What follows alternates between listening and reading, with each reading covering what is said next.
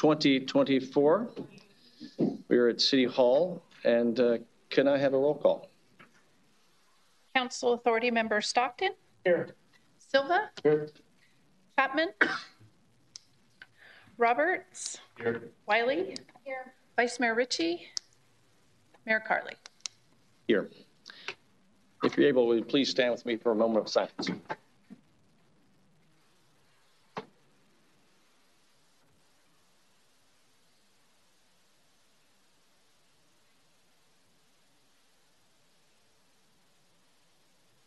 Councilmember Wiley, will you lead us in the pledge? Pledge allegiance to the flag of the United States of America and to the republic which stands one nation under God, indivisible, with liberty and justice for all. Well, good evening, Vacaville. At this point, do we have any changes in tonight's agenda? No, we do not, Mr. Mayor. All right, and do I have a motion? Motion to approve the agenda. Second? Second. You got a second? All in favor? Aye. And with that, we will move on to approval of the minutes. Motion to approve the minutes. We have a motion. Do I have a second? All in favor? Aye. Aye. Seeing no presentations, we will move on to a consent calendar. Any member of the public or the council wishing to pull an item for discussion, we have items A through E. Seeing none, do I have a motion? Motion to approve the consent calendar. Second. Motion is second. All in favor? Aye. Aye. We will move on to business from the floor. This is an opportunity for members of the public to address any issue that's not on tonight's agenda that is within our jurisdiction. Please come forward. Good evening. Good evening. I'm Judy from Rio Vista, and with me tonight I have Tom from Suisun City. And we are here representing the Solano County Civil Grand Jury. Note, I said civil, so if you're into law and order, that's not us. February is Grand Jury Awareness Month, and we use this point to start our kickoff for recruitment for the following year. As you know, the term goes July 1 through June 30th. So there's a interview process, et cetera. There's a few steps you go through. But qualifications to become a grand juror are very minor. Basically, you got to live in Solano. You can't be on the FBI's 10 most wanted list. You know, things like that. It's very simple. But if you have time, and you want to do something, the grand jury is a place to go. You might be able to help make a difference, maybe in a process that's being done, help expedite it, or maybe even better yet, help the city or county save a few bucks. So I'd really like you to consider, not just consider, think about it real hard. The grand jury is a place to be. Tom? We'll be leaving these pamphlets out front. They're basically complaint forms if anybody wishes to make a complaint to the civil grand jury, and application forms if you'd like to join the grand jury. And we'll stick around in the lobby for a few minutes. If anybody has any personal questions they'd like to ask, we'll answer it, or we'll give you a phone contact where we will get you an answer. Thank you for your time. Thank you.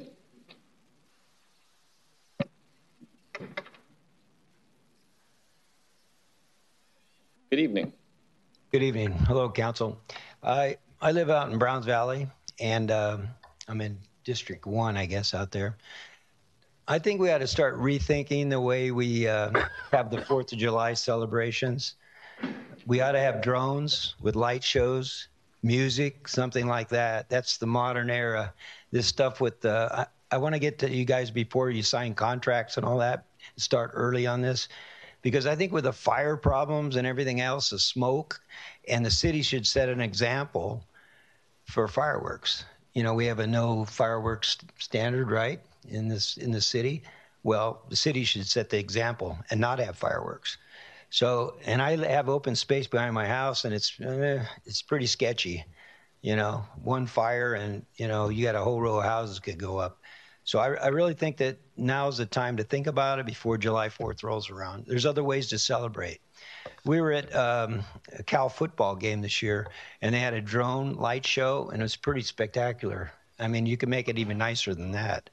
I don't know what the cost would be or whatever, but I know Travis Air Force Base can have fireworks and bombs going off around the base, and they had a fireworks show a few years back that was drones and a light show, and I thought it was pretty nice. So that's all I wanted to talk about. I thought maybe we could think that one over coming 4th of July. I know everybody likes to celebrate, and, you know, I'm not against that, but I think it would be great if we started with a light show and drones and music, something of that accord, okay? All right? So that's all. Thank you. Thank you. Good evening. Good evening, Mayor Carly, City Council, and City staff. These past couple months, I've been in communications with the California's Department of Cannabis Control with the purpose of gathering data and info to share with you all. Of the data received, there's one piece of information I'd like to inform the council of today. As of February 2023, 61% of California's cities and counties do not allow cannabis retailers. This makes it harder for consumers to access safe, tested cannabis products, resulting in increased health risks and even deaths. Fortunately, California has responded to this last year by creating a program called the Local Jurisdiction Retail Access Grant Program, which purpose is to allocate roughly $10 to $20 million to help local governments establish their own cannabis retail licensing programs. Its ultimate aim is to provide consumers and residents with sufficient access to safe, legal, tested cannabis, while counteracting the illicit market by empowering cities like Vacaville with funding and resources. Since the start of the program last year, in its phase 1, roughly $3.2 million of funding went to 15 cities, including nearby Winters and West Sacramento. In its upcoming phase 2, cities can get $150,000 per retail license issued, or $300,000 per equity retail license issued, with a maximum of $2 million per city. Now, although Vacaville has missed phase 1 deadline, DCC has informed me that Vacaville can still apply for the phase 2 funding, which is actually much more significant in funding. With Vacaville's previously proposed 2-license plan, we plan to receive $300,000 for regular retail licenses or $600,000 for equity retail licenses. Fortunately, there are only 3 requirements a city needs to be eligible to receive this funding. 1, the city did not have a cannabis retail licensing program prior to July 2022. 2, the city has a plan to develop and implement a cannabis retail licensing program. And 3, the city has issued at least 1 or more retail licenses. Our city receiving this support can make developing and deploying this cannabis program easier, whether it is either this year or next year, virtually cost-free for the city of Vacaville and its residents, as Vacaville can easily fit these 3 criteria to receive the funding needed to deploy this. This will not only completely remove funding as a blocker, but also give the city and council a huge win going into our new 2025 strategic plan. Council, I believe the city should apply for this grant in the new upcoming phases of either March or September of 2024. Thank you. And I'll be sending data and documentation to you guys' email a little bit later on today or tomorrow morning. Thank you. Thank you.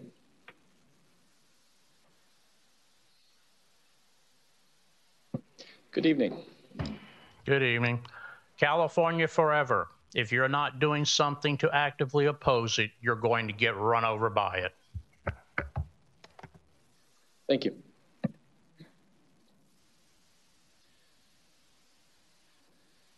Seeing no one else, I'm going to close business from the floor. And looks like we have a public hearing. Item 8A, Mr. City Manager. Yes, thank you, Mr. Mayor, Vice Mayor, members of the City Council. This first public hearing item before you is a resolution and ordinance related to a general plan amendment and a rezoning map amendment related to the Millennium Center on Browns Valley Road. We have a group from our planning department here to make a presentation for you tonight. Yeah, thank you. And while they're preparing to make the presentation, Vice Mayor Ritchie is present, so I just want to acknowledge that.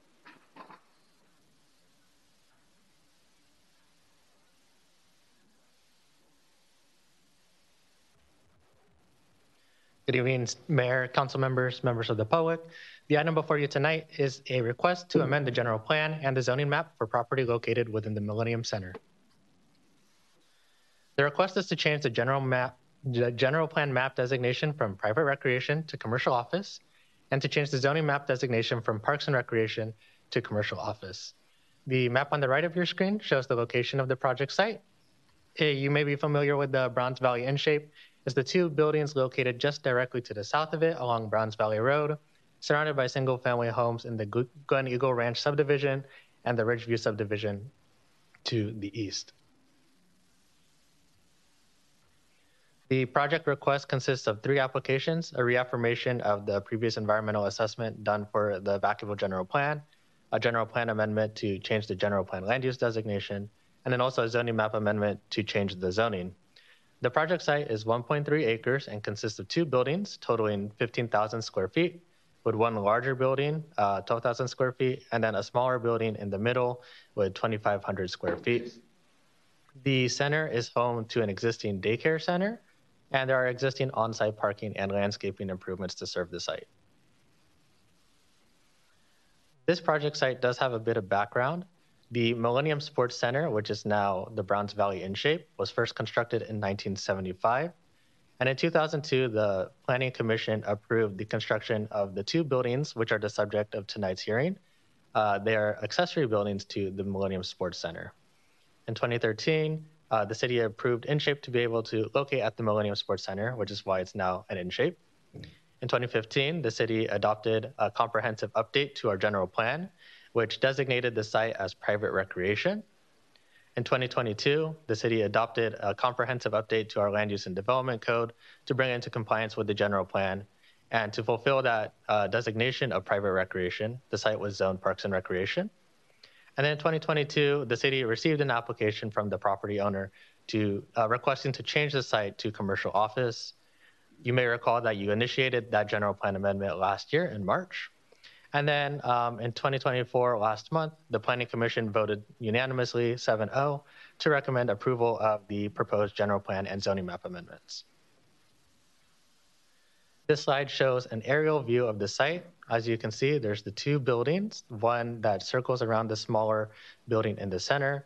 There are existing landscaping and parking improvements on site. And then the site is directly adjacent to Browns Valley Road. And to the rear, you can see the existing Glen Eagle subdivision.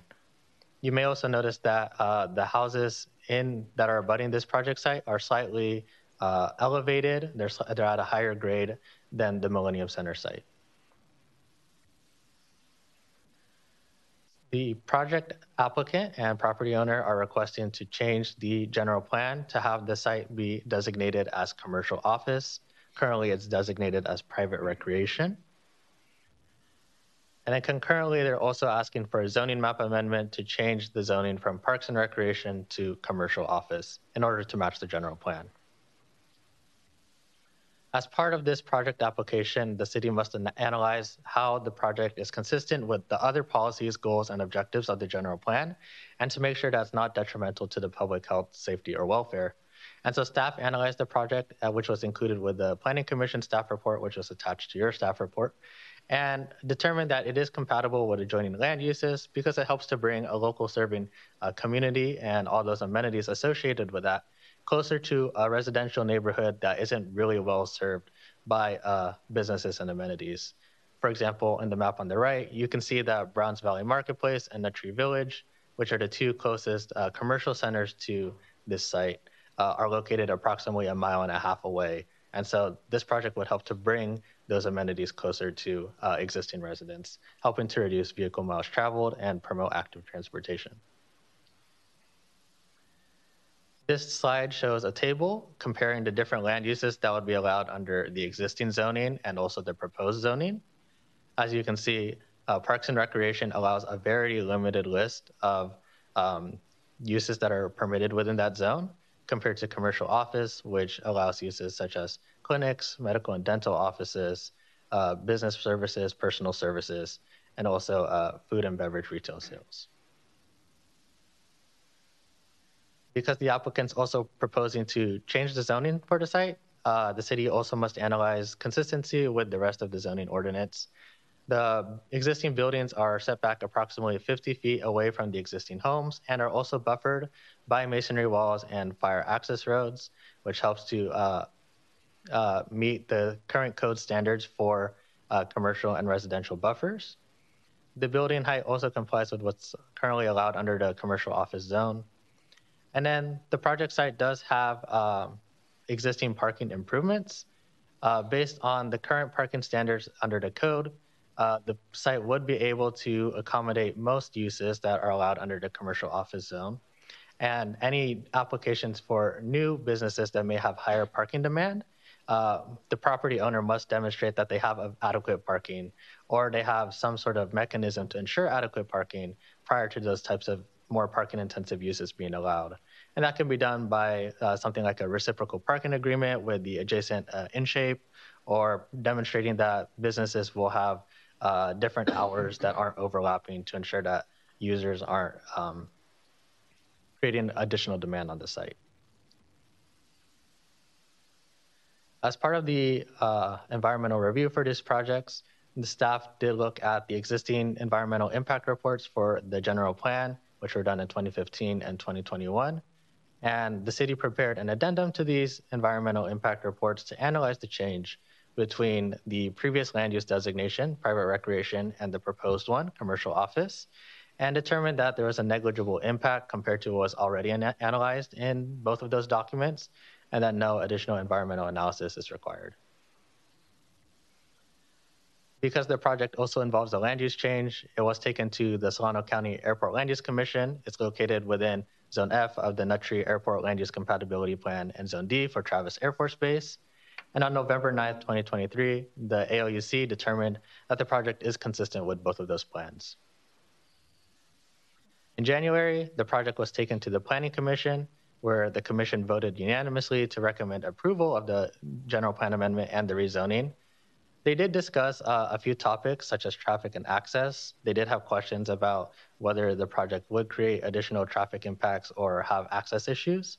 And during that hearing, staff and the applicant responded that the project wouldn't have any traffic impacts within existing neighborhoods because the project's primary access is off of Browns Valley Road, so there wouldn't be any additional traffic that would have to go through, for example, Glen Eagle Road, for example. And no additional access improvements would be required as determined by Public Works. Commissioners also did have questions about parking, and both InShape and the project site do have existing parking that can be served by most of the proposed uses in the commercial office zone. And as mentioned earlier, any of the more parking intensive uses would need to have to demonstrate that the site could serve those uses. Commissioners also had questions about alcohol and tobacco sales, and the applicant did indicate at the Planning Commission hearing, and as well as in a supplemental statement provided as part of your staff report, that those uses wouldn't be viable at the project site. And the applicant does have additional information as well to help further explain why they don't believe that those uses would be something that could be economically viable at that site. Because this is a general plan amendment and a zoning map amendment, staff did conduct a variety of public outreach for this project. The city mailed a new project notice. There was additional notice before your initiation for the project in March of last year. The city also held a neighborhood meeting during which there were a few members of the public who attended, but they didn't have any questions. And then there were notices mailed in advance of the Planning Commission and then also your hearing tonight.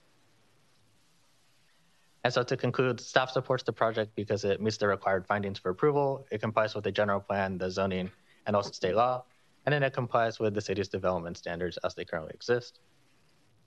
And so staff is recommending that by simple motion, you adopt the resolution reaffirming the general plan environmental impact reports and adopting the general plan amendment, and then also introducing by title only an ordinance amending the Title 14 of the Municipal Code to change the zoning of the site.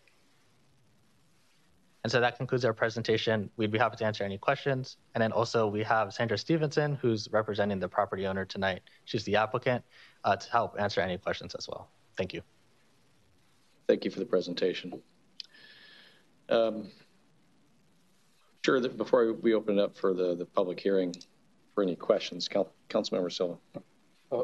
Thank you. And in the staff report, I appreciate you all kind of elaborating a little bit more, as well as the developers elaborating a little bit more on concerns about new state laws that allow commercial zone property to be to be used or repurposed for residential. So even though it's zoned commercial, according to certain state laws, it allows them to use that, as I mentioned, as residential. So I appreciate you elaborating more why more likely that's not possible. My question is, so as to your knowledge, are there any other laws that we just haven't heard of that the current zoning for the in-shape facility would allow that to be converted to residential within our current code? So can they convert that current in-shape site to residential as is? The subject of tonight's property or the adjoining facility? Property. The adjoining facility, Parks and Recreation. So they wouldn't be able to do that without having to come back to City Council to change the general plan designation or the zoning for the adjoining property. Okay, and that's all. Thank you.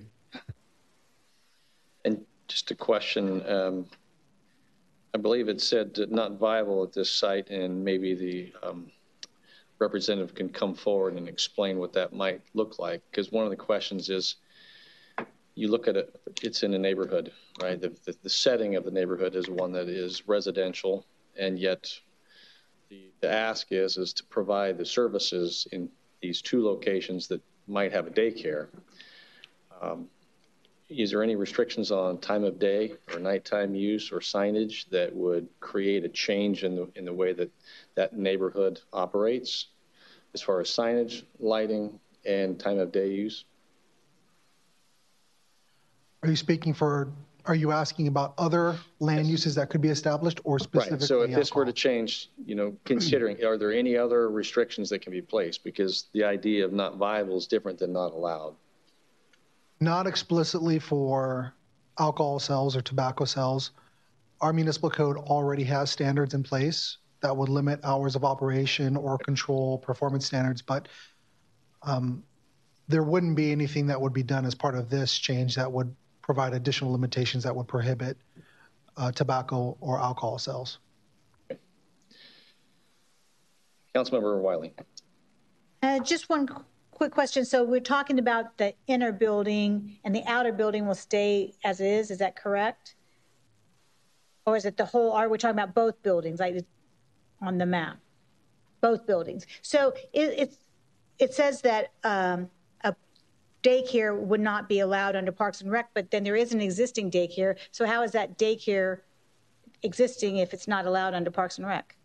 Yes, that's a great question, Councilmember Wiley. So in 2002, when the accessory buildings were first approved, they were approved as accessory to the main sports center. And there was a condition that allowed them to operate daycare as an accessory use to the main sports center. But over time, as owners changed and because it's on a separate parcel, the two owners of the site, they're now two completely different owners, so the site is no longer accessory to the sports center. And so that daycare facility is now what's considered a legal non-conforming use. So it's established legally, but over time, it fell out of conformance because of changes in the site's ownership. So that one is allowed to be there as long as they're continuing operating, but a new one couldn't open? That's correct. Oh, okay. So a new one can replace them as long as it's within a year of the previous one closing. In the same location? Yes. And then my other question was, has it ever been fully rented, fully utilized, and it's not being used like that now? Or was it never really fully utilized? I believe the applicant would be able to answer that question. We can have the applicant come forward. Good evening. Council, thank you, and staff. Thank you for your time to review this. My name is Sandra Stevenson. I'm a licensed real estate broker. I specialize in commercial real estate, and I'm here representing the property owner. So I'll answer your question. And I'm sorry, I just didn't know if well, like with marketing, could it be utilized the way it is, or is it just never was utilized correctly or fully? When it was originally envisioned and originally constructed, it was meant to be offices for the owner of the health club. That owner of that health club owned 4 other locations. So the building originally was conceived as their administrative offices, their executive offices. So yes, it was used as office space from the time it was built. And it was first occupied, I believe, in 2007. The change of ownership happened at the end of 2012. So then the selling entity moved out. And so since that time, there's a portion of the larger building that has been vacant. And I don't know if it's appropriate, but I do have a site plan here that I can maybe, if you want to see it, just for further clarification, or I can explain it in many words, but I don't know how you. So then you think with this rezoning, it would be able to be utilized? That's my question, I guess. Well, we certainly hope so, because we really, in the current situation, there's no way that the vacant portions can be utilized because they have to be accessory uses to a property that's owned by somebody else. You see, so it's a bit of a conundrum. So with this rezoning, it would allow us then to lease out the portions that are now vacant, actually and hopefully pretty close to the original uses that were originally envisioned for the property. I've been doing a lot of analysis of various uses that I think might be appropriate. We would like to stay, I would like to be able to go out and actively find users who will complement the Millennium Child Development Center. So such things as pediatric dentistry, tutoring, maybe even, family therapy, low intensity uses that would complement the current Child Development Center. If not that, my second tier of choices would be things like low intensity office uses like attorneys, real estate offices where people don't actually come to the office every day. They just have a physical address. Ways that it can cohabit with the school effectively. The center building, the small square building, was actually built out to be a day spa. And it exists in that configuration today. There are 6 stylist stations and all the other kinds of, amenities and equipment that you would expect to find. One possible use for that building is just keep it as a spa. But what my challenge with that is it's a fairly large building, so I have to find multiple potential users. Half of the building is hair salon, half the building is more like facial skincare treatments. So I'm going to have to do some creative, marketing to be able to utilize it for that, what it's actually exists today in that form. But thank you. That's yeah. I do want to speak to the tobacco and alcohol questions, if that's yes, okay. Please. I looked into this very thoroughly. We take it very seriously, and one of the comments, I believe it was made at the Planning Commission, was that, well, the current owner doesn't want to have any alcohol uses in the building, but what about a future user? So I really did take this very seriously, and in researching the codes, the substantive codes that would apply here, I think as far as alcohol uses, I don't see how any alcohol use would ever be approved there, because the Alcohol and Beverage Control Board does have certain limits. So their initial standard is 100 feet from church, school, residential. So in this case, obviously with the CDC, as we call it, the Child Development Center, in the building, that would be a prohibition to restrict it. But even if the CDC were to vacate, the closest residence is 73 feet. So they can't meet their, that initial threshold to even get to an alcohol use. So that, I think, tells me then that some of the uses that people might have concerns about, for example, a restaurant, serve, or even, not a sit down, but any type of food service that might include alcohol. It wouldn't pass that muster, but also it wouldn't be able to pass parking. It wouldn't meet the parking requirement. And of course, again, we're not looking to have those kinds of uses. I just want to explain how my research has led me to these conclusions. So I don't think alcohol. So the other question was about tobacco sales. So you might think of those two things being related. So maybe a convenience store, possibly alcohol sales, possibly tobacco sales. That one would be precluded because of the alcohol restriction. So it kind of funneled me down to only uses that are strictly tobacco product sales, like a smoke shop. And I apologize, I'm not too versed on those kinds of businesses, but I don't think they usually have alcohol. I think it's usually just kind of like straight tobacco sales. And so that brings me to another kind of avenue of analysis here, which is just from the property owner perspective. And speaking as a real estate broker, someone who markets property and evaluates property from a site selection standpoint. It's one thing to say, well, under the zoning, yes, you could have that kind of retail use, but then the next question is, can you get a tenant? Would you be able to get a tenant that had that kind of a use? My own personal opinion is you wouldn't, because retail uses, as we know, need a lot of traffic. They need good circulation. They need good signage. They need good visibility. They need to be where everybody is. They want a lot of good cross tenancies. So for a smoke shop or even other stores, I was trying to think of what other kind of stores might carry other products and then have tobacco sales as well. So I'm including that.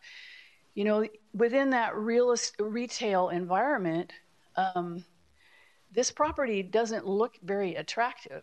There's one driveway in and out, parking, and it works great for office and for the daycare, but to have retail customers coming in and out, it was never intended for that. It was never designed for that. The building actually sits quite a bit below grade. It sits way below Browns Valley. So you only see the upper portion of the roof of the building. So it doesn't have visibility. There isn't great signage. It doesn't have storefront. I don't know if anyone's been out there, but this is an office building. So there's no storefront. There are no windows. You can't have a typical retail look to the building. And that segued me into my last point, which is, because this was brought up by one or more individuals, that, well, maybe the next owner will want to do this.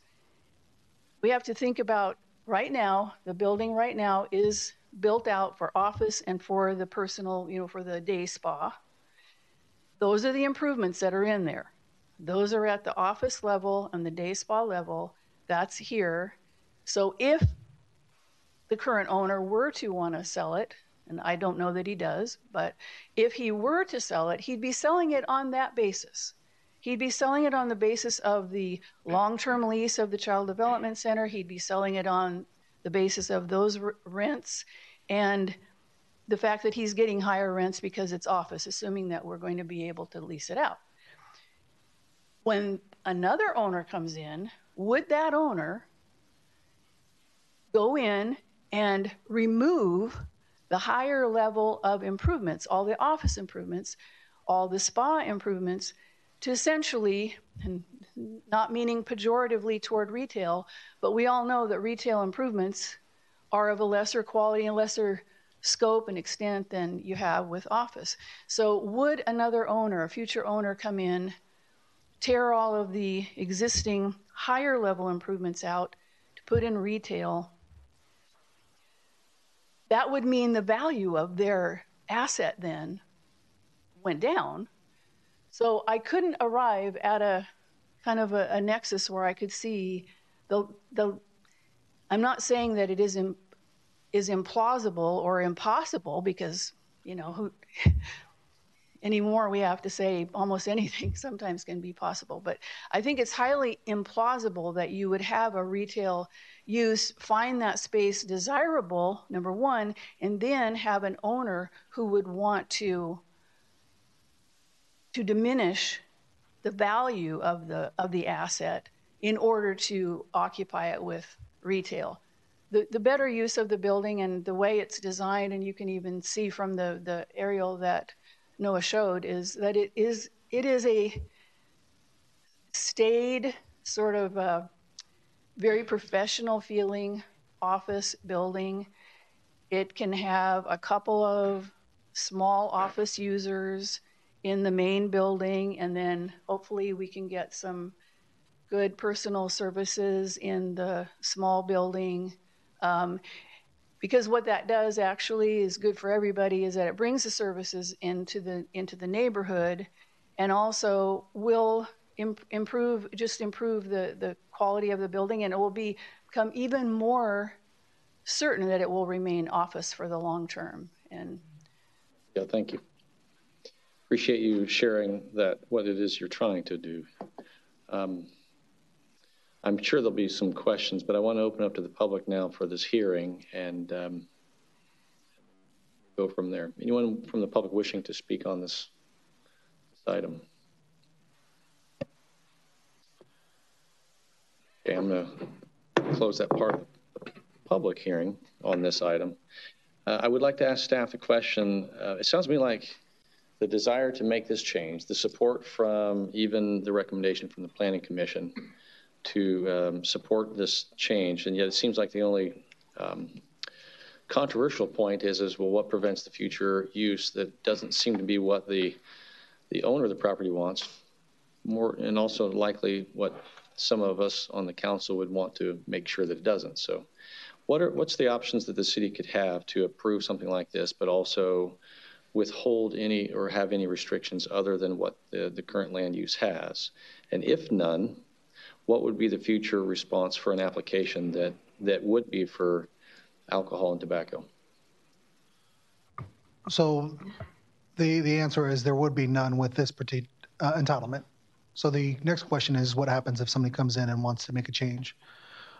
There is a chapter within our municipal code called design review, and design review is an entitlement that is at the discretion of the director of community development to make a decision on when there is a change of use. And that evaluation occurs when an application is submitted to the city for that change of use, and the city reviews to see whether or not a new use would comply with parking standards, setback standards, operational characteristics, performance standards that are already outlined within the municipal code.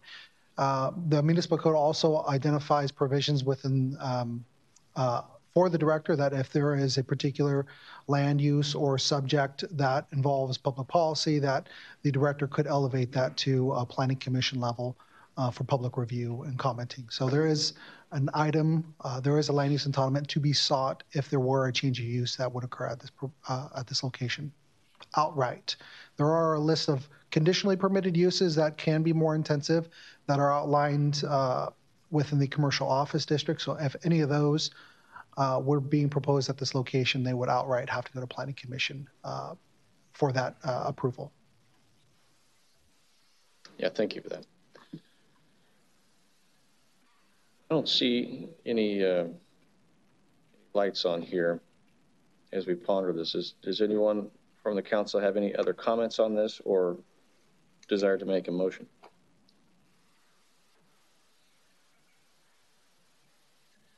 Councilmember Stockton. So I drive by this all the time. I think this is an area that is clearly meant for office space and not for retail. If this is going to allow them to continue to operate businesses in Vacaville, I'd like the motion that we approve the recommendation made by staff. So we have a motion and a second, and this is by simple motion and title only to adopt this. Motion and a second, we don't need roll call. All in favor? Aye. Opposed? Thank you for the presentation. Is there anything else we need to do to complete this? All right. We accomplished that, right? Yes, thank you. So thank you for the presentation. Thank you for the clarification. Hopefully that it's pretty clear what you're looking for and what the council desires. It's the intent behind it is very important. So thank you very much. Moving on to item 8B, Mr. City Manager. Mr. Mayor, Vice Mayor, members of the City Council, this next item before you is a consideration initiating a general plan amendment to change the land use designations of several properties within the Industrial Interchange Business Park. Albertino is here for a presentation. Good evening, Council. The item before you tonight is the Eubanks Court and Cotting Lane General Plan Amendment Initiation. This is a request to initiate a general plan amendment to change the general plan map designation for various properties in the Interchange Business Park from commercial office to industrial park. The graphic on the right shows the extent of where the Interchange Business Park is located, and the two properties, the two areas for tonight's discussion are identified in blue on that map. Back in 1977, the business park development was originally approved as Crocker Land Company. It was phase 2, and that outlined the city's vision for industrial development in Vacaville. Over time, as industrial development occurred, the policy plan was changed to the Interchange Business Park policy plan, and that identified 3 areas for consideration: the highway commercial designation being located along 505 and Vaca Valley Parkway in dark gray, the office industrial type of designation that was a crosshatch, and then the general industrial development that's identified in a blue diagonal hatch. In 2015, the city adopted a comprehensive update to the general plan, and land use designations for these areas, which were largely just industrial, were changed to correspond to what the policy plan identified. So the area in dark gray was changed to highway commercial. The area in crosshatch was changed to commercial office, and the area in blue was remained as industrial park. A follow-up action that was taken in 2022 was a comprehensive update to the Land Use and Development Code, and that removed the policy plans and referred to all future development to be consistent with the municipal code. But what that did was it changed the zoning districts to be consistent with the general plan. It changed them to be, in this particular case, the crosshatch. The zoning was changed from industrial park to commercial office, to office commercial. And that's what leads us to the discussion for tonight. 3 property owners that are identified on the map on the right that are at 610 through 640 Eubanks Drive, as well as 855 Cotting Lane. Those property owners, as the change occurred in 2022, continued trying to lease out their buildings that are designed as industrial buildings, and they came across an issue where industrial uses are no longer allowed, that they have to seek uses that are allowed within the commercial office zoning district. And so the property owners submitted an application to the city to change that, to bring it back to the industrial park designation, and they cited that it wasn't feasible to convert the buildings for commercial uses. And so that's the main item for tonight. They're looking at changing their properties that are identified on the map to the right. And the main purpose is so that they can continue leasing for industrial uses. The current general plan designation is commercial office, and that's largely for retail and business services. They serve as a transition area between residential and other uses like industrial parks. The zoning is office commercial, which is consistent with the general plan, and it also allows for commercial, public, and other residential uses, but industrial uses are prohibited. As part of this exercise, staff looked at other areas that could be somewhat problematic, and we found that there's 4 additional locations that would that have the same characteristics that were changed to commercial office, but they were developed as industrial buildings or parking lots serving other industrial uses. That's at 700 Eubanks Drive, 803 Vaca Valley Parkway, 250 Crocker Drive, and 300 Crocker Drive.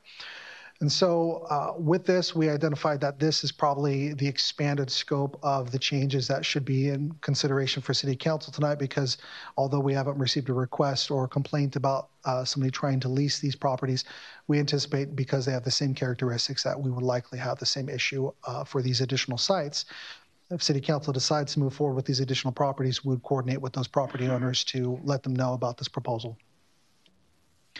This is just a comparison to show you what uses are allowed within office commercial zoning districts, and then which ones the property owners are really trying to lease for an industrial park zoning district. You're looking at general industrial, contractor shops, warehousing, and wholesaling. These are what the types of uses are intended to be within those existing industrial buildings that are out there now.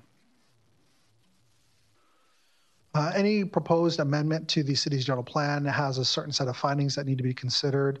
The amendment has to be consistent with general plan goals, objectives, and policies. It can't be detrimental to public health, safety, and welfare. Whatever the change is, it has to continue to maintain an appropriate balance of land uses. The change has to be consistent with state law and compatible with adjoining land uses. There are some potential benefits to consider with this proposed amendment. It would help us maintain existing inventory of industrial buildings for industrial uses. The smaller buildings for the project site would lend themselves well for smaller industrial uses, maybe from some startup businesses. And then this would also address the property owner's concern with their trying to lease for industrial uses. The initiation doesn't come lightly, and non-initiation applications must be initiated by City Council. Prior to being able to submit a formal development application, City Council could approve or deny this initiation request. An approval of an initiation doesn't mean that they're guaranteed approval for a formal application. The approval of the initiation only allows the applicant to submit a more formal, detailed application that staff could use for more detailed analysis that will come back before City Council at a future date. So there are some next steps if City Council decides to initiate the general plan amendment initiation request. We would work with the property owners as well as those additional properties too. They would need to submit a more detailed application and then would include a general plan amendment, zoning map amendment, airport of area and influence review, as well as an environmental assessment, kind of like what you already saw tonight for the Millennium Center. But also City Council could decide not to initiate the amendment request. The applicant would withdraw the application and then they would be refunded any unused funds that they submitted for their application.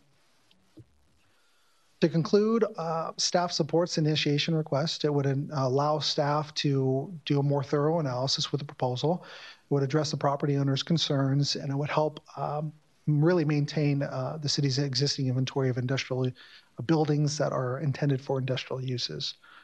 With that, staff has a recommendation to initiate the amendment, and that concludes my presentation. The applicants are also here to speak and let you know about their concerns associated with this, and they're here to answer any questions. Yeah, thank you very much, Councilmember Silva. Thanks for the overview. Don't really have an issue with this, but just need to clarify, is there any concerns with uses surrounding fire stations? That would be something that we would take a look at as part of the development application. We don't know at this time. So that would be something that would come back to us for Correct, yes. Consider if something pops up. Correct, yes. That's part of the detailed analysis is we would look at, we'd groom through the code, see, here's all the land uses, what are the adjoining uses look like? Are they going to be compatible? Is there a potential to introduce a new land use that might have problems with, for instance, the fire station that's there on Eubanks Court? Thank you. Well, thank you very much. And seeing how that this was based on an application, I'd like to ask the applicant to come forward and maybe share their position and their request. Good evening. Hi, good evening. I'm Klein. I'm one of the 3 property owners as part of this application. And let me first say that context to Albert's presentation. These 3 properties have operated as industrial parks, excuse me, for over 30 years now. To answer your question, Councilman, as far as the fire department goes, the 2 of the Eubanks Court properties, they are in the far corner of the business park. They've been there for we are right next to the Fire Station 73. That's also a regional training center. And we've happily coexisted for a long time. The other side of our property, on the west side, is Canal. And we're basically at the southern end of the Banks Drive industrial corridor that terminates up at Midway where the new Amazon buildings are. The other property, the third property, is on the north side of Cotting Lane. And as you saw on the map there, it is completely surrounded east, west, and north by industrial buildings. Both of these properties have been in traditional industrial zones. So they've been operating for over 30 years. Between the three of our properties, they are home to 35 Vacaville small businesses. And the most important thing that I'd like to underscore for tonight is so that you understand, under the new zoning, when there's a vacancy, when one of these small business tenants moves on and another one wants to join us, we have to replace that tenant with an office tenant. And that is impossible. That's literally impossible in our industrial buildings. They are completely unsuitable to office use. So we have property that Vacaville Small Business wants and needs, and actually the kind of units that we have there that we have to offer are small industrial units, which are in very short supply in the city. And we can't lease it now to the only tenants that can lease that space. But beyond that, we can no longer sell our properties. We can't even get a loan on our properties anymore. We can't refinance our properties because no lender and no buyer wants to touch a property whose zoning is incompatible with its developed use, right? So what this means long-term, if the zoning remains in place, is that the properties continue to get more and more vacant because we can't fill them with tenants and eventually go dark. So that's why we're here tonight. You know, we are we're hopeful that we can get this change back to industrial so we can continue to operate our businesses and continue to serve the Vacaville small business community by providing this small unit space that's in short supply. Well, thank you. Since you're here, just a quick question. How, since this has occurred, I mean, how many vacancies do you have because of this right now? Or percentage the city of has vacancies? been, Albert and Aaron have been very helpful to us in working with us with uses for this last year. You know, I just became aware of this in December of 2022. This happened in May of 2022. So we have been working closely with the city, and they've been very cooperative with us. So with these small spaces, they're coming up regularly. We've been able to work with them, but this has been largely discretionary, and you know, we need to get back to a place where we can actually, you know, operate within, you know, within the zoning. Yeah, thank you. Appreciate Thank you. it. Thank you. Any other applicant wishing to speak?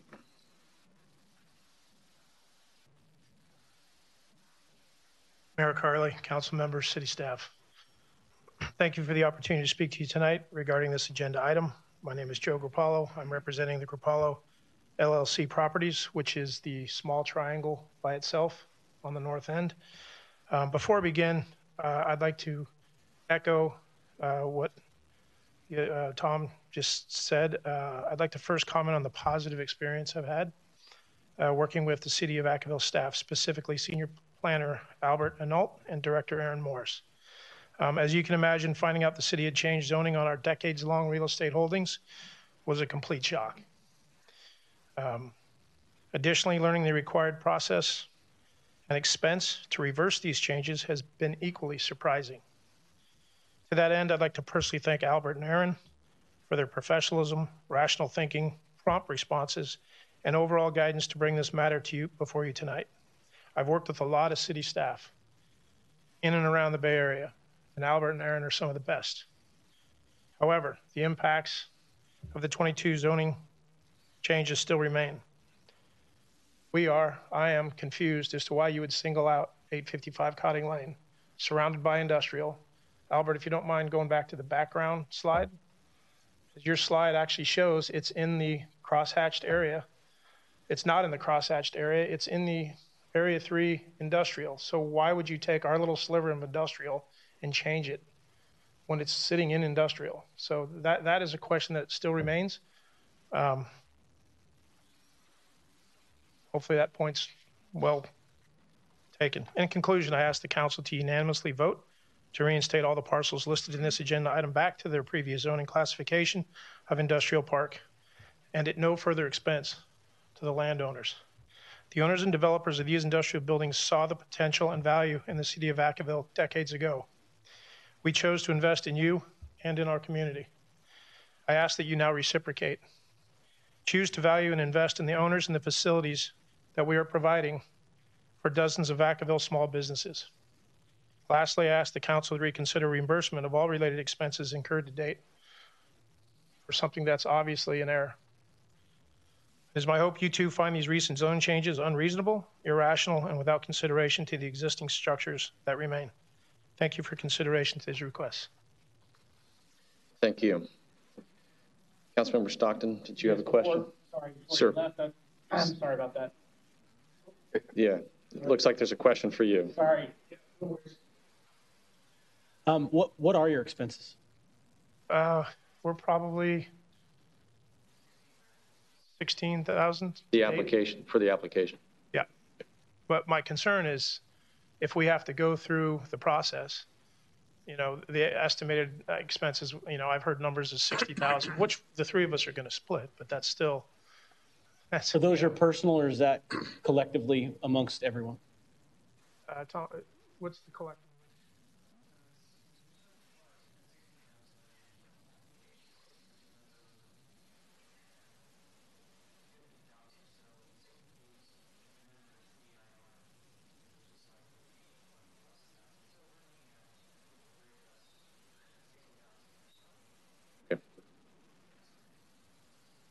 That you've already spent?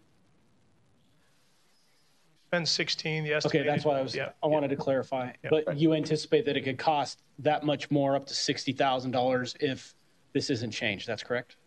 If in order to change it back, to go through the process, there's additional expense. Thank you. Repeated it because nobody could hear him. Yeah, thank you.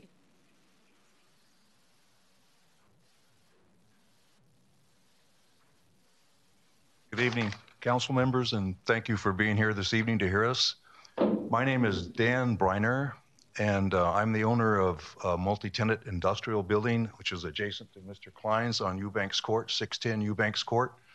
I have owned that and refurbished that over the past 21 plus years. I'm not a stranger to Vacaville. Previously, I refurbished the Vacavillage Shopping Center on Peabody Road. So I believe in Vacaville, I'm invested in it, and I'm here tonight to talk about rezoning this property back to multi-tenant industrial. We are, as been spoken already, an incubator type business. We accommodate smaller tenants. I've had many tenants move out to get a larger space. It's an important support for the community. Current industrial buildings being constructed, you see a lot by Buzz Oats. They are larger tenants. They do have some multi-tenant buildings that they're putting up, but these are typically larger in size, with maybe a 20 to 25,000 or 30,000 square foot size for each space in their multi-tenant building. That is too large for most of the tenants that I have, actually for all of the tenants that I have, until they can matriculate up. So we serve the community. Our type of business, our type of industrial building serves the community as an incubator. And I've had a number of tenants pass through my building. A number of them you probably know if you have your yard done by Cast Pest Control. Maybe you have your air conditioner done by Anthony or All Weather HVAC. There's a number, or maybe you go to your church and your clergy members are having their robes done by Clergy Image. Those are just some of the small tenants in my building, and they support the community. The other thing I'd like to mention, and before I go further, I'd like to also acknowledge Aaron Morris for being receptive to my initial calls on this, and a special thanks to Albert Enot for helping us through this process. He's been instrumental in that, and his staff has been very supportive. I'd like to talk about for a minute the catastrophic implications of this rezoning. Smaller residential or smaller industrial property is not really feasible to develop. It's too small. You have to put bathrooms into each space. It's too costly around here. You can't get the rent to support it. So we're kind of something that's not being reproduced on a scale that's meaningful. And the thing is that it's important to the tenancies that are available to take our space now. The other thing is that I'm getting lost here in a second, but the impact of the rezoning on our tenants, to start with, a lot of them have put a lot of time into developing their business. Maybe they're getting ready to retire. They've put improvements into the space that's already there. Now it's rezoned. And so they're trying to sell it, maybe to retire. It's not going to happen. They can't get financing on it. People that are moving in look at the rezoning. They look at their limited. What are they going to do when it comes around to sell again? It impacts them directly. For the owners, and this has already been covered, but supposing you own the building and 5 or 6 years ago you put a loan on that building to make some improvements, support the community, you made improvements on your building. Now it's been rezoned. Time to refinance. Go to the bank, and the bank says, wait a minute, the building has been rezoned. We can't lend on it again. You cannot refinance your building. It's catastrophic. They have to call the loan. You're put in a position of what are you going to do to pay off this loan, or you're going to lose your property. That's the position potentially that we are in. So it's a major consideration for all of us that own these small industrial properties that have been rezoned for commercial office. The other thing, the shift of time, and I've been doing this for 40 years plus. I don't want to make you jealous because it's a tough business. But, you know, the situation right now is we know that office is not favorable. I've seen more space, office space for sale in the business than I ever have before. Now, there's more office buildings, but they're in trouble all over. And you see this also with San Francisco and some of the other areas where this is a problem. You see it with tech now where they're laying off a lot of people. So to zone something like this in Vacaville, which is developing, but it's not San Francisco, the implications of trying to bring in technology and this whole strip by rezoning it is likely years away, and it's going to hurt your existing business and dramatically your existing property owners, like myself. So that is probably the major point I have to make. I'd also like to mention that it came up about impact of continued industrial zoning in this location. My property and Mr. Klein's property backs up to Puda Creek on one side. On the other side, I've got Mr. Klein's property and, of course, the fire station, and then Vaca Valley Parkway. So in no way am I going to ever have any impact on any future residential development. I think we are situated in such a situation right now where we are in a good location for multi-tenant industrial, and I would really hope that this council will reconsider this situation and rezone us back to multi-tenant industrial. Thank you. Yeah, thank you. I appreciate it. Are there any other applicants? I wanted to make sure that those who are part of this application process had a chance to speak. Good evening. My name is Jim Sutton. I'm the owner at 803 Vaca Valley Parkway. We talked to Albert on the phone, and we're explaining he wanted us to come down, and we're on the corner of Eubanks and right on the corner there. Yes. We have a window manufacturing business, a mechanic shop, and a industrial assembly plant that's been there for a number of years. At this point, I'm getting to the retirement age, and this is my real estate agent, and I've been notified that with this, we have an SBA loan on the business, and I can't rent to a tenant in the middle. I'm kind of stuck. We have a large mortgage. Without that income coming in, it's going to become very hard to overcome this. So just wanted to piggyback on Tom's and thank you, Albert, for inviting us today. But we really need a rezoning back to what we've been for 20 plus years. So, thank you. And to echo the comments previously by Tom, I'm Justin Cisco. I'm a real estate broker. Jim's my client. ABC Windows has been in business for 1959. They operate out of that building. So he is getting to that age, so he asked me to do a market analysis. So in doing so, just through the grapevine, I spoke to another real estate broker who informed me about the rezoning, and obviously a huge negative impact to the value, to the future use, to the marketability of the building. Being an industrial building with huge roll-up doors and trying to convert it to office is just simply not feasible. So we reached out to Albert. He mentioned tonight would be a city council meeting to present our concerns. And that's why we're here tonight. And I think, it's pretty obvious that these buildings in this location need to stay industrial unless, it's just not feasible to switch it to office space, and you're just going to have a vacant building with nobody using it. So that's all we had to say. Thank you. Thank you. Appreciate it. So with it, I would like to open up to the public for any comment during this public hearing.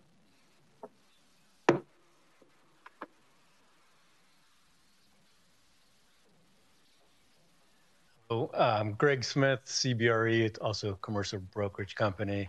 I represent the owners of the Cotting Lane facility. And the main point I wanted to make is that it was mentioned before, but in order to build something similar, so if you got rid of these buildings that take in close to 40 tenants to try to and build buildings so that they could stay in Vacaville and fill those, land developers aren't building that type of building right now. The rents don't justify it. So everything that you've seen in Vacaville and Solano County that's been built is 50,000 square feet or larger. These are 2,000 square foot units or 1,800 square foot units or less. And so the cost to do that is just prohibitive. So it would be years before you could see any, that I would imagine, a building similar to these being built in Vacaville. And so you're just totally, getting rid of the small business owners and that use industrial. These are all, like they said, 30-year plus old buildings that have grade level doors in the back. They're parked for industrial. They're not parked for office users. They're just not compatible for office use. So just wanted to lend my support and hope that you guys see it in order to change it back. It's interesting. The ones on Crocker, you have an Amazon building that's 321,000 feet. That was changed too. So that's never going to be an office building. And the building below it at 250 Crocker is Thermo Fisher. So it's just, these buildings are industrial buildings. The Amazon building has docks and, big, it's just, I don't think they thought of what was built, at the time when this was changed in 2015 and then 2022. About. Thank you. Thank you.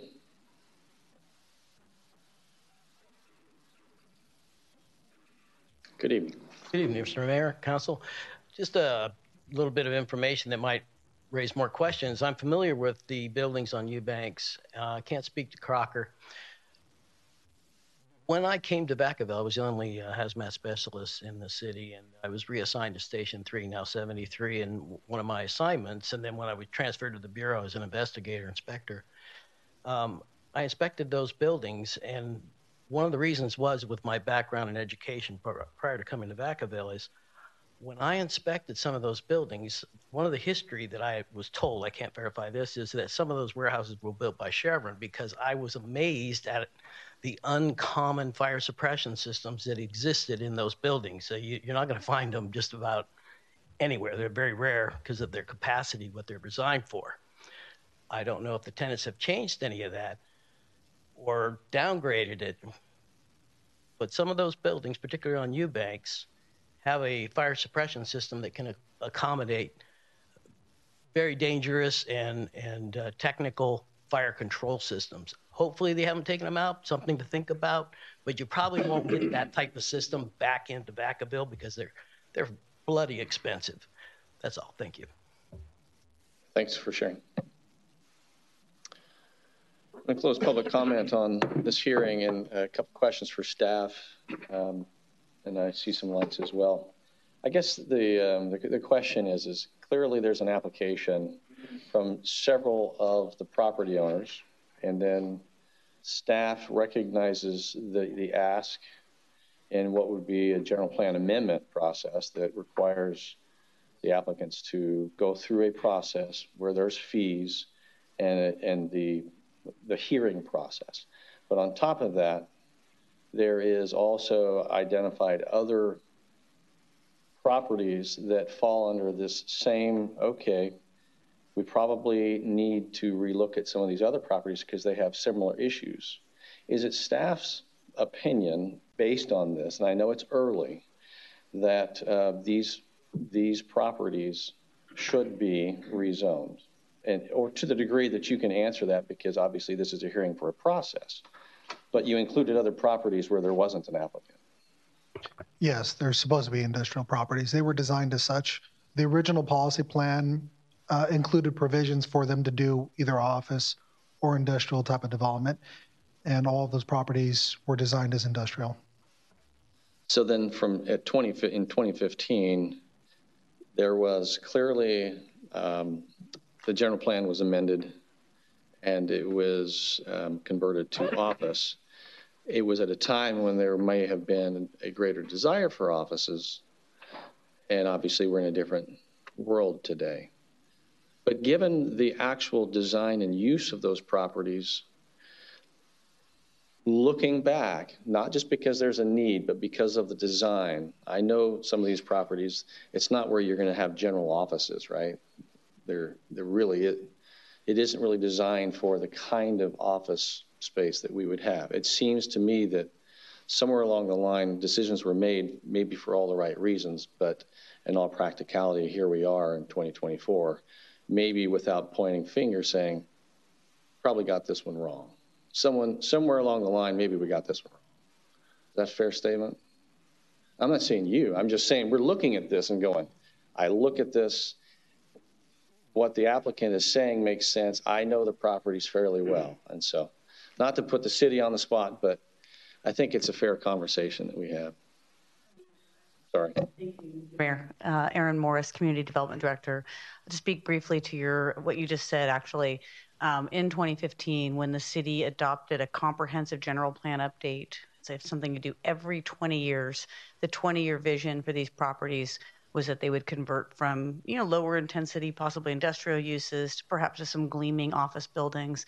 A lot of cities planned a lot of office back in the mid 2010s for a variety of reasons. And since that time, both staff and clearly the property owners, and now maybe the council, we have the benefit of 9 years of hindsight that the office market is not particularly strong and probably won't recover the next 11 years until we update the general plan. I did want to touch on something that Albert did not touch on, which is that when we met with these property owners initially, we actually encouraged them to talk to others and to build a coalition, possibly as a cost-sharing method. Because we explained, if they would wait until 7 years from now or whenever it is that we embark on a comprehensive general plan update, these kind of changes can be rolled into that comprehensive update and can be packaged with other ones. But because they, for a variety of urgent reasons, want to move forward ahead of the comprehensive update, that's why we advise them to file these applications so that we could bring this to the council. And if you support it, then move forward with the general plan amendments and rezoning. Hindsight is a very powerful thing. I understand that. And there's been a lot of changes in development in the last 9 years to inform us. I clearly get it. Sometimes it just creates an optics of, wow, the designs of these buildings were pretty clear for what they were. And from an applicant's perspective, it may seem like it, how did this make sense when somebody was doing it? But I get it. It's a vast update that is done citywide, and so sometimes things like that become part of the changes, and they might have these unintended consequences. So, Councilmember Silver. Yeah, just it's kind of weird because, like, hearing the specific dates, and then here it's beginning of 2024. And I don't know where council feels, but like just the concept of accountability, right? I think number one, whether it's past councils, current council, it's regardless. It's really about, if there's something that we need to be accountable for and correct. And I think the feeling I get most of the time, council is pretty on board with correcting that. I'm just kind of confused as we go along with this process. Just to kind of further elaborate, where was the engagement with the folks? Because it sounds like maybe it feels like they didn't know. Their request is to not have to pay for anything. And then still kind of I hear about the concept behind switching a commercial office, how that's challenging, or we thought it was promising at one point and now it's not. Hearing those comments from those folks doesn't give me much confidence of what we just approved in the previous item. But I don't know. So kind of where I'm with that is I'm hearing requests from this different stakeholders. I'm kind of curious to get more input and feedback before I'm comfortable making a decision or anything like that as we move along this process. So, and if there's anyone to add to that, welcome. I would just say that our zoning map and our general plan map, it's not uncommon that we would see changes occur for basic maintenance. This is one of those situations where it just makes sense to make those changes. There was a vision that was originally intended, but it's not uncommon for these types of things that happen.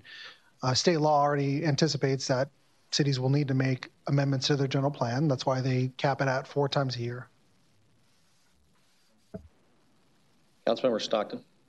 Yes, thank you for the presentation. Thanks for working with this group of people. I know Mr. Klein and I have had several conversations, and it is good to hear that their experience working with you has been a positive one. So I want to thank you, Albert, and staff for working with them, encouraging them to come and all be heard today. Clearly, I think our council is always trying to act in the best interest of our city, the businesses here. We all got here because we wanted to help. Sometimes we miss our mark. Sometimes there are unforeseen consequences, even with the best of intentions. And so clearly there's been an impact from this rezoning to these small businesses that we want to encourage to stay here, continue to operate here in Vacaville. So I am in favor of moving forward with this process to help them not have to retrofit their businesses or do anything to have to change their plan on how they want to sell them or fill them with businesses. So I also don't want them to incur any sort of financial cost. I think this is something clearly we had the best of intentions with, and if it's something that we can remedy today without them having to incur those costs, I'd be in favor of that. Vice Mayor Ritchie. Okay. Thank you so much for everybody showing up, the applicants. I kind of actually want to echo some of what Councilman Stockton just said. As we're talking, one of my favorite authors, Jocko Wilkins, Extreme Ownership. this is one of those moments where we got to take accountability and be honest. The general plan is crazy. They're updated every 20 years. I mean, one of our updates, the internet wasn't even available, and now we're trying to forecast how this world's going to be 20 years later. We can blow it, but we have to have the common sense to realize sometimes our general plan, our idea of the future or what's going to come could take a violent left turn, and has through COVID, it has through a lot of things. The perceived value of office space, and there's been numerous things that have been way out of left field, and we need to take ownership and realize that we can't just be status quo and say, well, we thought that way. We were wrong. We are wrong. Most cities in California are wrong. Most cities in America were dramatically wrong. So we need to kind of right the wrong and just move on. On a personal experience, when I first came back to Vacaville, I spent a lot of time in the business park because I was a small, little, budding, small business, and I relied on a lot of people in that business park. I got signs made there. I had all my shirts made there, and they have now graduated and bought their own building. I've used so many services in that little court because as one small business to another, we couldn't afford to do more. And I really gave my business to the local business instead of online. And so I've seen the incubator effect of what they've done to give people the chances. And everyone needs to have that starting launch pad. And if we don't give the opportunity to have smaller commercial spaces available, we're going to stifle development, stifle opportunity. We're not going to make an environment backfill that small businesses and people want to have an entrepreneurial spirit and want to stay here. They're going to go somewhere else. I mean, if we don't right the wrong and allow for small space industrial usage to be in a place that they can collaborate together, it's something that I think is really bad. It's just, when it comes to the whole conversation, like it's almost like they're insoluble. Like I think they're being nice about how bad it is for them, because we've created a situation where people are turning their keys over to banks because they have a cloud on title. If they need to do anything right now, they can't even get a loan for $1 because the usage of that commercial space does not match what legally that building is zoned for. A bank will not be able to lend to that anyone because the intent, purpose, and usage of that building does not go with the title and code. It has to match. A commercial transaction has to match the usage and the title and code. So right now, through our mistake, we've enabled them to sell, transfer title, refinance, restructure, find ways to take the equity they've earned for 30 years to reinvest back in the community. They're just stuck. And I think it's not fair that if they made a change that said, hey, you guys were operating incorrectly and we caught you, but we oppose this on them. And I think it's really important for us to say, you know what, it wasn't our intent to hurt them, but the miscalculation of the zoning did and the guideline. So I agree with Councilman Stockton. Regardless if they want to sell it, regardless if they want to restructure the debt and rehab it and redo it, it's going to be a benefit to the community.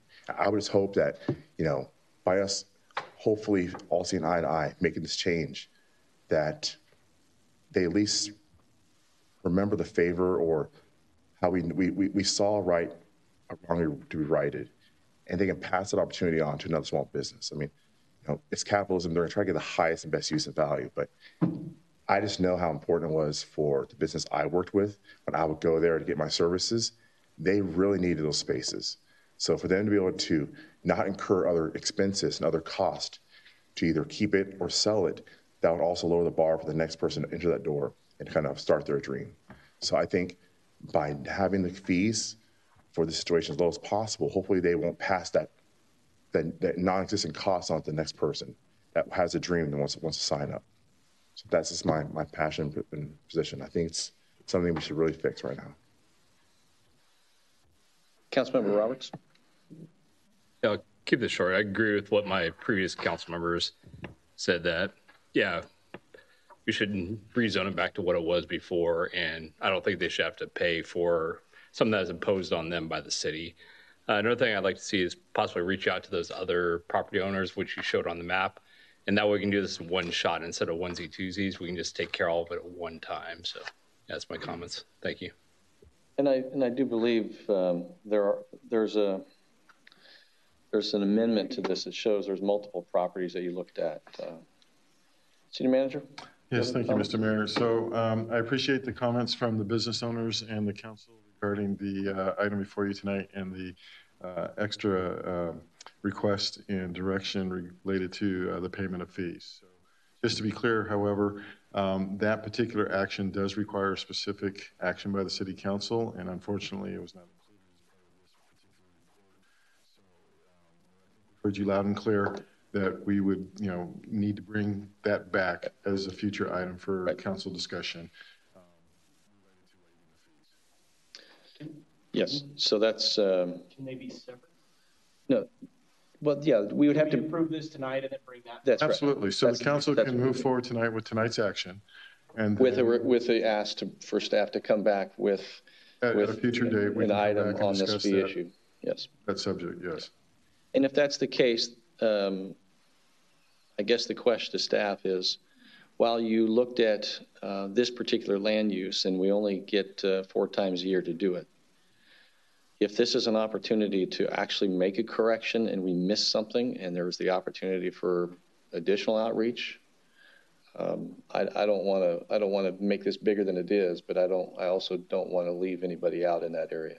Well, and there's another side of this story that's not included in this report as well, and I don't want to come across as anything other than what the action is tonight. Well, I realize we can't do anything other than the action tonight. Understood, but I just want to share with you that the transaction that changed the zoning in 2022 did go through a legal hearing process, and absolutely above board and everything, and there's some new consequences here that we're discussing tonight, and I think that based on this new information that we're hearing tonight about the reimbursement, we can have a detailed discussion about that at a future date.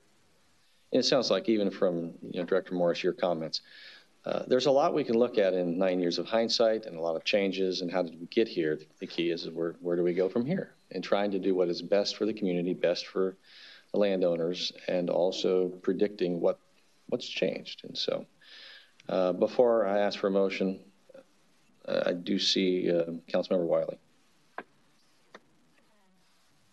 Thanks for the information. I really appreciated hearing all the real life behind this item, and thanks for the work on our staff that have been working with the landowners. If we go forward, which sounds like we'll probably have a positive vote shortly, what's the time frame on getting that changed? And if there's someone that needs to have a bank clarification or a business that's looking at leaving, can we say that if it passes, that it's tentatively going to be approved? Or tell me the time frame. Processes probably take around 6 months. I'm rounding a little bit because we will do additional notification to the owners who are not here this evening, but that would be affected by the change, and we'll have some front-loaded public process. But in about 6 months, I imagine we could get this back to council. This would be, of course, separate from the fee discussion that would need to come back sooner. Is that helpful? Okay, that's what I wanted to know. And if banks or anyone reached out to us or lenders, once the application's moving, we can also share that information with interested parties. And in my experience, that does actually help. Staff could never promise anyone an outcome, ever. But what we can say is talk about this meeting, talk about the support that was expressed, and also be moving on an articulated schedule to make it happen. So are you looking for a motion, Mayor? I do see a light from Councilmember Stockton.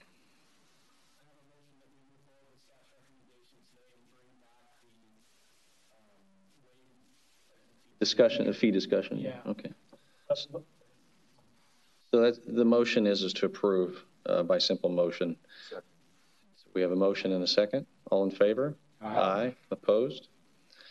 Well, thank you very much for the presentation. It looks like there's just a little work to be done on this, and that's what a public hearing is for, is to understand the issue, and sometimes this is the opportunity to make some clarification. So, and I do appreciate, Mr. City Manager, your additional comments. We follow the processes, but here we are. It's 2024, and it's not by anyone's wrongdoing in any stretch. It's just that this is where we find ourselves. So thank you. So moving on to item 9A, business. Mayor, Vice Mayor, members of the council, this final item before you tonight are multiple actions related to the completion of the Mariposa Neighborhood Center Improvement Project. Brian Oxley, your city engineer, is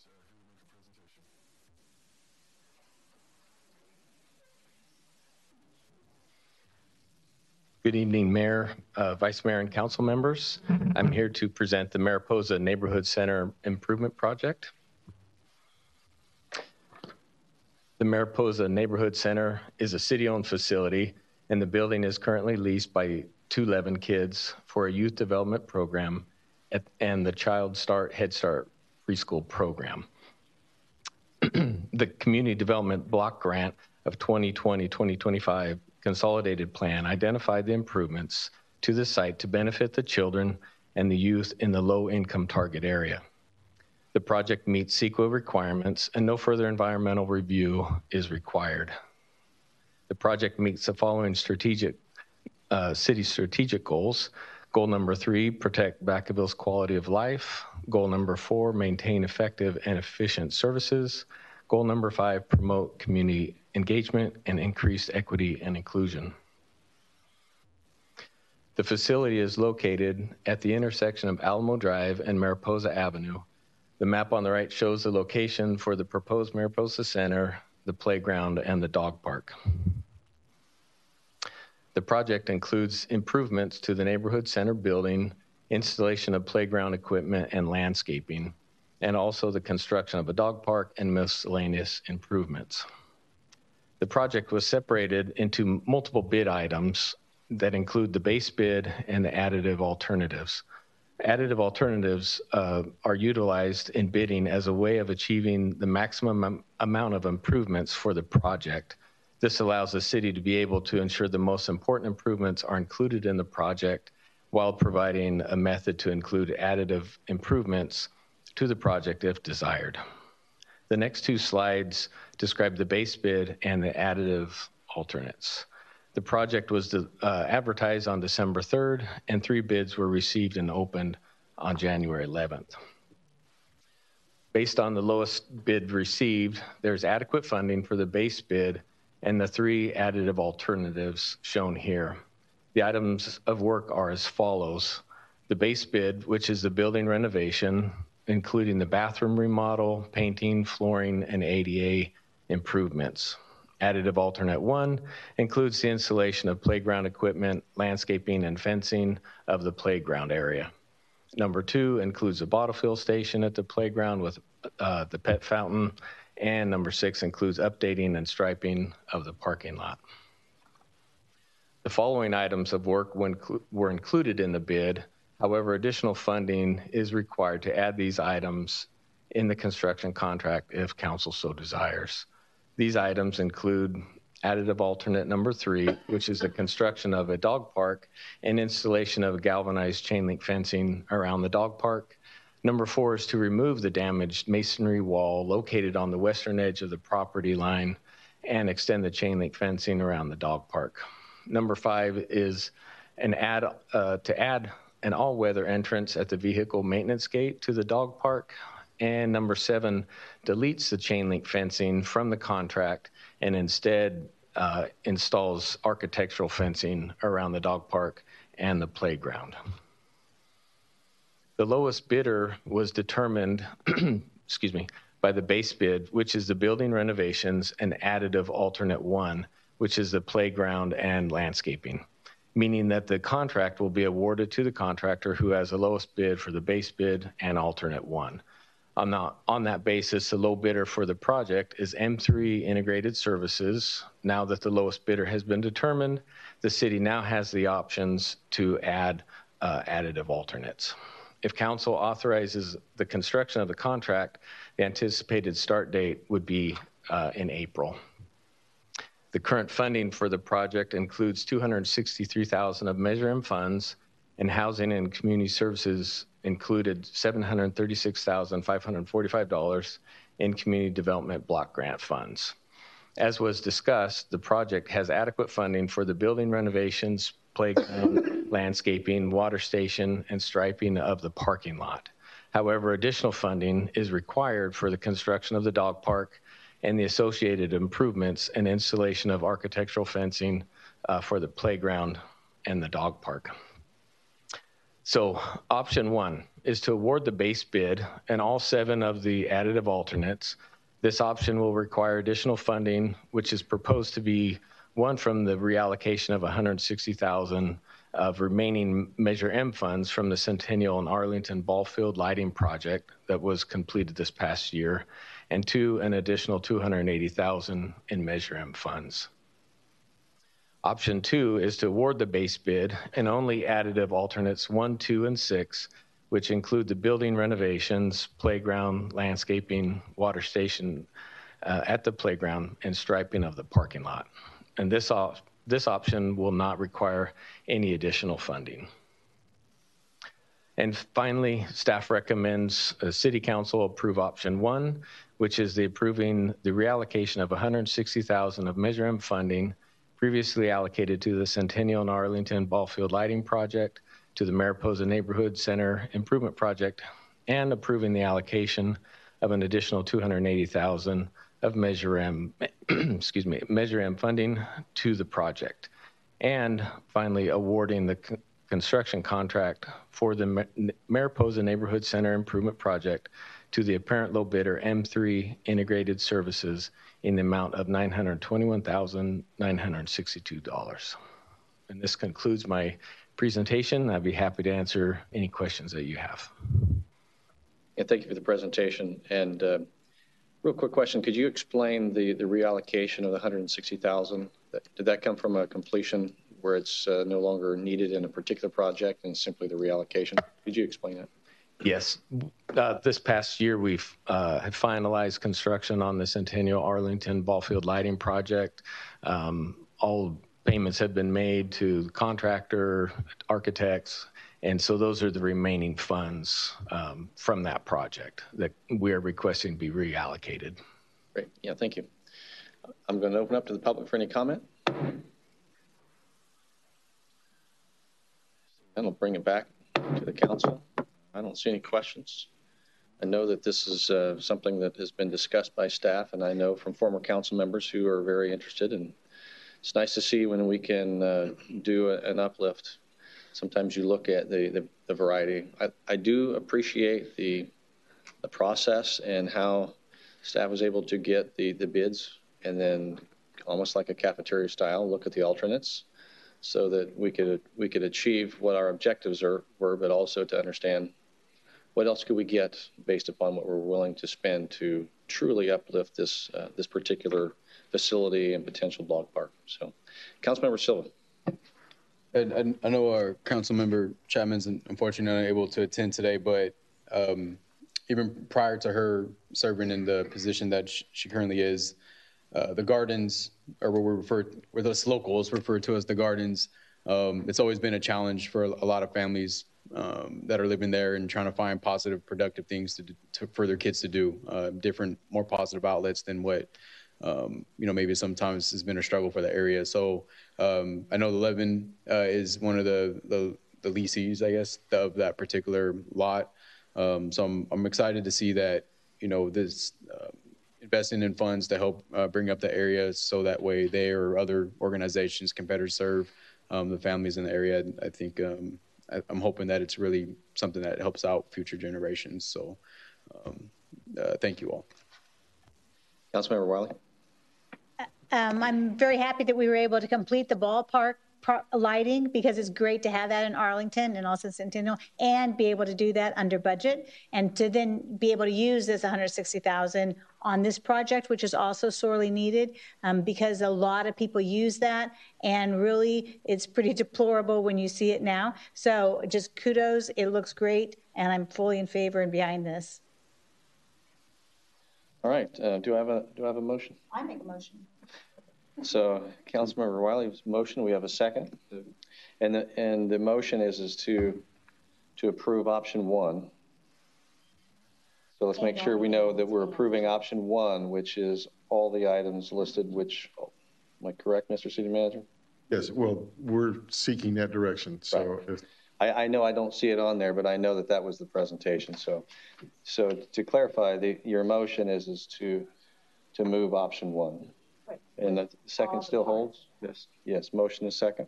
All in favor? Aye. Opposed? Well, thank you very much. This is good for, for this particular part of our community and to uplift it. So thank you very much. Mr. City Manager, any reports tonight? Yeah, actually, I just thought of one that I wanted to give a quick shout out to. This past Saturday, our Parks and Recreation Department hosted its first Centennial Bike Park plan with the community outreach effort. We had over 50 people of varying ages and skill level. So it was a great attendance to come out and talk about Vacaville's future bike park out there in Centennial. Looking to utilize over 30 acres of land for all kinds of various activities and tracks and amenities. And so we have another upcoming meeting on March 5th. I would encourage anybody that's interested in that particular recreation and amenity to take a look at the city's webpage, find out more details about specific time and location.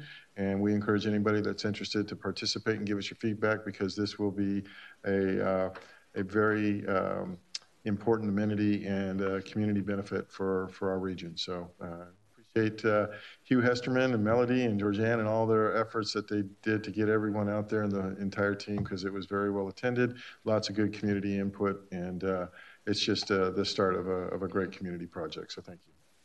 Great. Thank you. Reports of the City Council. Councilmember Silva. Thank you. So I had a random conversation where Brian, his name came up, particularly with how responsive he and his team were in dealing with what they consider quick wins on certain safety issues with our kids and access to schools. So some of those were relatively immediately addressed or actually dealt with, like there was actions put behind it, and other things they were, further explained to show that, hey, we have a plan or can come up with a plan to address that. So definitely wasn't seeking any input on you or whatnot, but somebody just came out of my way to extend their gratitude and how responsive you were and your department was. Just keep it up, man. So the other thing, been traveling a lot lately personally, so my timeline's a little messed up, but I was able to attend the downtown Love Stroll, and that's what they call it. But it was a beautiful day. A lot of folks showed up. It was really a great opportunity for folks to be able to understand that there's more businesses downtown, and people that didn't even sign up for that particular event. They still came out and partaked and walked around downtown. So I heard a lot of positive feedback around that. There's going to be another event downtown on March 21st called the Spring Fling Stroll. So it's just an opportunity, to engage with different small business owners, support those small businesses, learn more about the services and products that they provide, and get to know different folks throughout our community. So that's it. Thank you. Councilmember Wiley. I just wanted to make mention that myself and several other council members and staff attended the Solano Economic Development Breakfast, as well as the State of the Base, and we're very involved with, what's going on within the county, and it's great to just network with the rest of the county dealing with those items. That's it.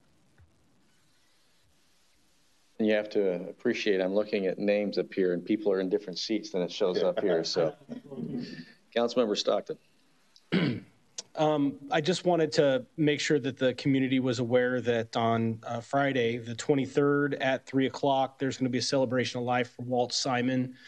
We've talked a lot about Walt. I think his impact has been felt throughout our community for as long as anyone's been blessed to know him. So if folks are available, they're going to have that celebration of life at the Ulatis Community Center, again on Friday, February 23rd, 3 o'clock. And I also know we heard a public comment today about the 4th of July show. Would be interested to know if we could reach out to Travis Air Force Base and find out kind of what the cost is associated with putting something together like that with music or something downtown. I'm just curious what that would cost. But I did want to acknowledge the comments that the gentleman made. And that's all I have. So I don't see any other lights, but what I'll do is just share. I don't have the date yet, but I just saw the spring cleanup. I know just next council meeting, you can probably advertise that some more. That's always a positive. And also I saw this week, and I don't know the process, but for housing vouchers. So that application is open. I don't have the dates on that, but I just want, when people call us and they say, hey, what's this going to look like, that you can go to the city's website, especially in housing, and there is an application period. And I just want to make that publicly known. I'd say lastly, I appreciate the comment about California Forever. It's on everyone's radar. It's on our radar. All the issues and the impacts and the interests that would affect the city, we're paying close attention to. There's an emotional side to it. There's a political side to it. There's a legal side to it. And there's definitely a community side to it. So it's not lost on what's going on in our community. And with that, we're going to end this portion of our city council meeting. We do have closed session. There will be nothing to report out tonight. So good night, back.